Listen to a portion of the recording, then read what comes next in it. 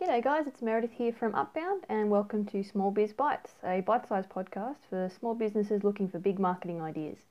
So today we're looking at the question, why do I need to post regularly on social media? Like, why should I bother? Isn't it just noise? We have so many small businesses that talk to us about this, and to be honest, as a marketer, we get it. We know the power of regular, daily social media posting for your business, but sometimes it can be a little bit hard to explain it in practical terms to a small business owner. And I get it, like it can be really confusing and daunting and it looks like a heck of a lot of work for very little return on investment. But I had a bit of an aha moment the other day as to how I can kind of explain it visually in a way that would make a lot of sense and makes it really tangible for small business owners. So without further ado, let me show you how it works. Now, for those of you listening, I am going to be using Google Maps for this one, and we've all used Google Maps before, so use your imagination and see if you can play along at home. Those of you on a computer and watching this via video, I'm going to go to Google Maps, and we're going to look at Sydney CBD. Now, you can go to any central business district, any major city that you choose. This is just one that I know particularly well, having worked in Sydney CBD. But yeah, and just bear with me on this concept. It will make more sense as we go along. So I'm zooming right in to the main part of Sydney CBD. So I'm talking about George Street, Pitt Street, Hunter Street, that whole intersection there. Now I'm going to search nearby. I'm going to look for McDonald's. Because what I'm about to introduce to you is what I call the Macca's theory of social media marketing, or McDonald's for those who aren't used to Australian slang. So, on the map, what we can see is there are about, at least 10 McDonald's outlets within the CBD. And if you look closer, we're going to pick, say, 3. We've got, say, one in the Strand Arcade. We've got one in that's referred to as McDonald's Sydney, must be the big one. And then you've got one at Pitt and Park Street. But needless to say, there's a lot of McDonald's within the CBD.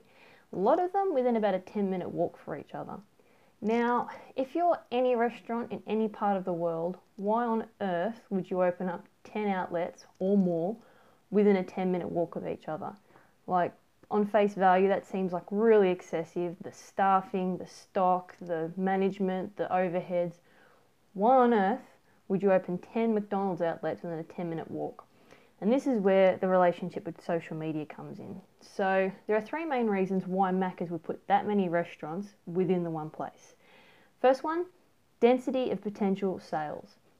Now, the population of Sydney is about 4 million. Now, I'm not saying all 4 million are walking up and down George Street at once, but needless to say, there is a lot of potential customers roaming around this business district at various times of the day. So within this space, the space being the CBD, Macca's knows that they have a lot of potential customers roaming around. A lot of them are going to be hungry at different times of the day. And so they've essentially flooded this space with their brand in an attempt to get as much skin in the game as possible. Which brings me to the next thing, high competition. If Macca's wants to utilise this space and really bring business into their brand, they've also got to recognise the fact that they've got a hell of a lot of competition within this intersection of streets. There's boutique franchises, there's sumo salads, there's hotels, there's motels, there's corner shops, there's sushi bars. There is a lot of competition for the consumer dollar within this space.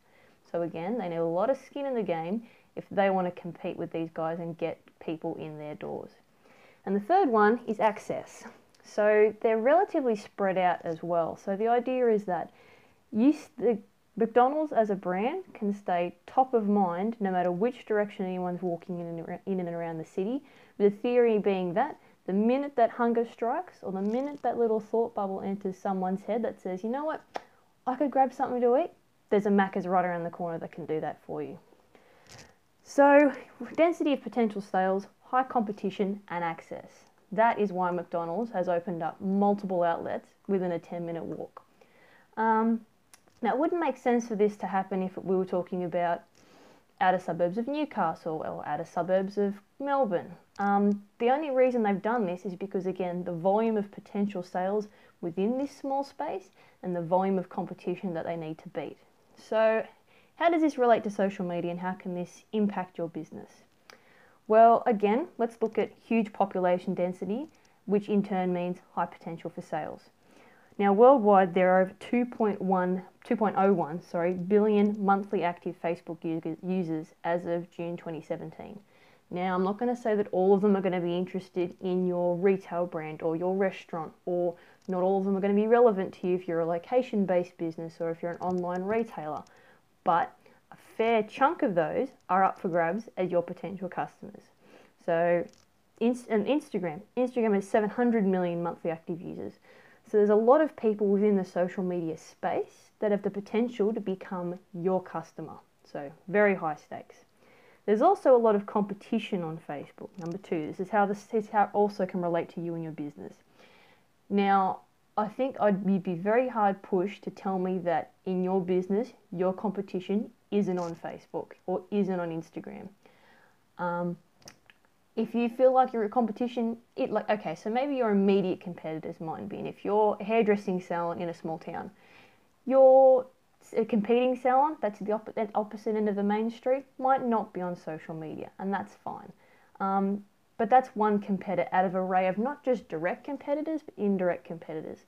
So you've also got things like, if again using the example of a hairdresser, you've got bottle colour that's sold out of chemists or shopping or Woolworths, or you've got mobile hairdressers that will go to people's houses. So once you start thinking beyond the competitors you can see immediately standing at the front of your shop, you'll quickly realise that there is a hell of a lot of competition that is already maximising this space. Now, if you are in an incredibly niche corner of the world industry that isn't on Facebook, that's an even better reason to get on there and get ahead of the curve, because you can lay bets that if you get complacent about not bringing your business into social media, one day a competitor will, and they'll have the jump on you. So for your business, huge population density, high potential for sales, and your competition. Two very important reasons for you to be on social media. And the third is access. So social media is very much for the here and now, where a website is a great way to index evergreen content, and use it as a point of reference for your business, whether that be price lists or products and services or competitions or locations and outlets. Social media is very much here and now. So think about a business you might be following on social media and have a really good think about how many times you may have scrolled through their timeline further back than a couple of weeks. I'd imagine it's probably not very far. So you really only want to know what you can do, see, learn, or visit on there, to do with their business right now. So if it helps to kind of think about social media for business as a river, and your business and all the other businesses on social media are fish.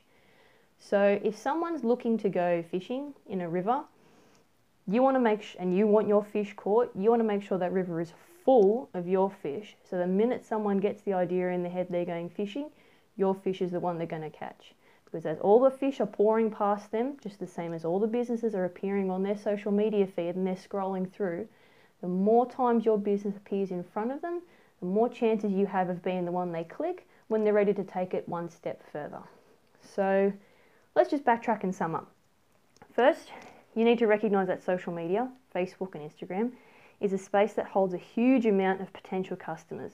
It's the new CBD for businesses on a global scale. It's where everybody is. And whilst that will probably change, so maybe in 2 years' time Facebook won't be leading the pack, maybe it'll be Instagram. But whether it's A or B social media account, needless to say, this is the current frontier for where people are looking to shop and engage with businesses and find out more and research. Social media is like word of mouth on steroids because they can hear about businesses through people that aren't directly related to the business.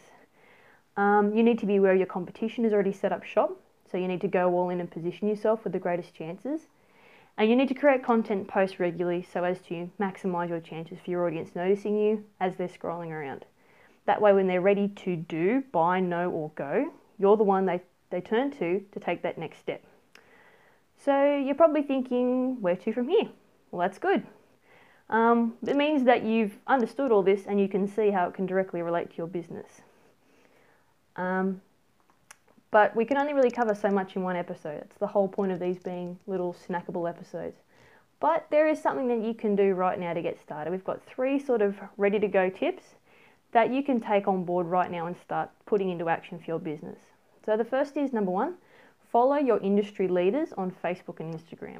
So if you're a hairdressing salon, what are Tony and Guy doing on Instagram? If you're a clothing retailer, what are the Country Roads and the Q's, and the one particular one that I love is R.M. Williams. They've got a beautiful Instagram account. What are they doing? How often do they post? What kind of engagement do they get? What kinds of content do they post? Start looking at your industry benchmarkers through the lens of social media and marketing, and see what you can do to copy, tweak and paste into your own business. Number 2, start thinking about what kind of content you can create that's similar and that you have a genuine interest in. It could be creating photography or graphics or infographics. You may want to do a podcast or blogging. It should be something that you genuinely warm to as your first one, and then you can branch out into others, but it should always aim to serve, not sell. Don't look at it as an opportunity to do a hard sell. Serve them content, ideas, inspiration, education, knowledge, behind the scenes stuff. Serve, don't sell. And the third thing you can do right now is figure out who your target market is. So this will give you an idea as to what the people that are most likely to buy from your business want to see, want to do, want to know, or where they want to go. You really want to get a solid understanding of your target market, so then you know what to say and how to say it in a way that's going to resonate with them. Now, for those that have stuck around to the end, we do have a free target market workbook in the show notes for this podcast, or if you're on YouTube, just click the link in the comments. And that'll sort of help you tease out the idea of who your target market is beyond Jane, 23, lives in XYZ suburb. You want to know what she's interested in, what's going on in her life, what does she like, what issues is she passionate about, what are her soapbox issues, what's her employment like. And then once you start getting a 360 view of who your target market is, you can better articulate how your business can meet their needs. Not sell them stuff, meet their needs. And that's it. That's us wrapping up what I like to call as the Macca's theory for social media marketing. If you'd like to hear more, stay in touch, be sure to subscribe, and we'll see you in the next episode of Small Business Bites. See ya.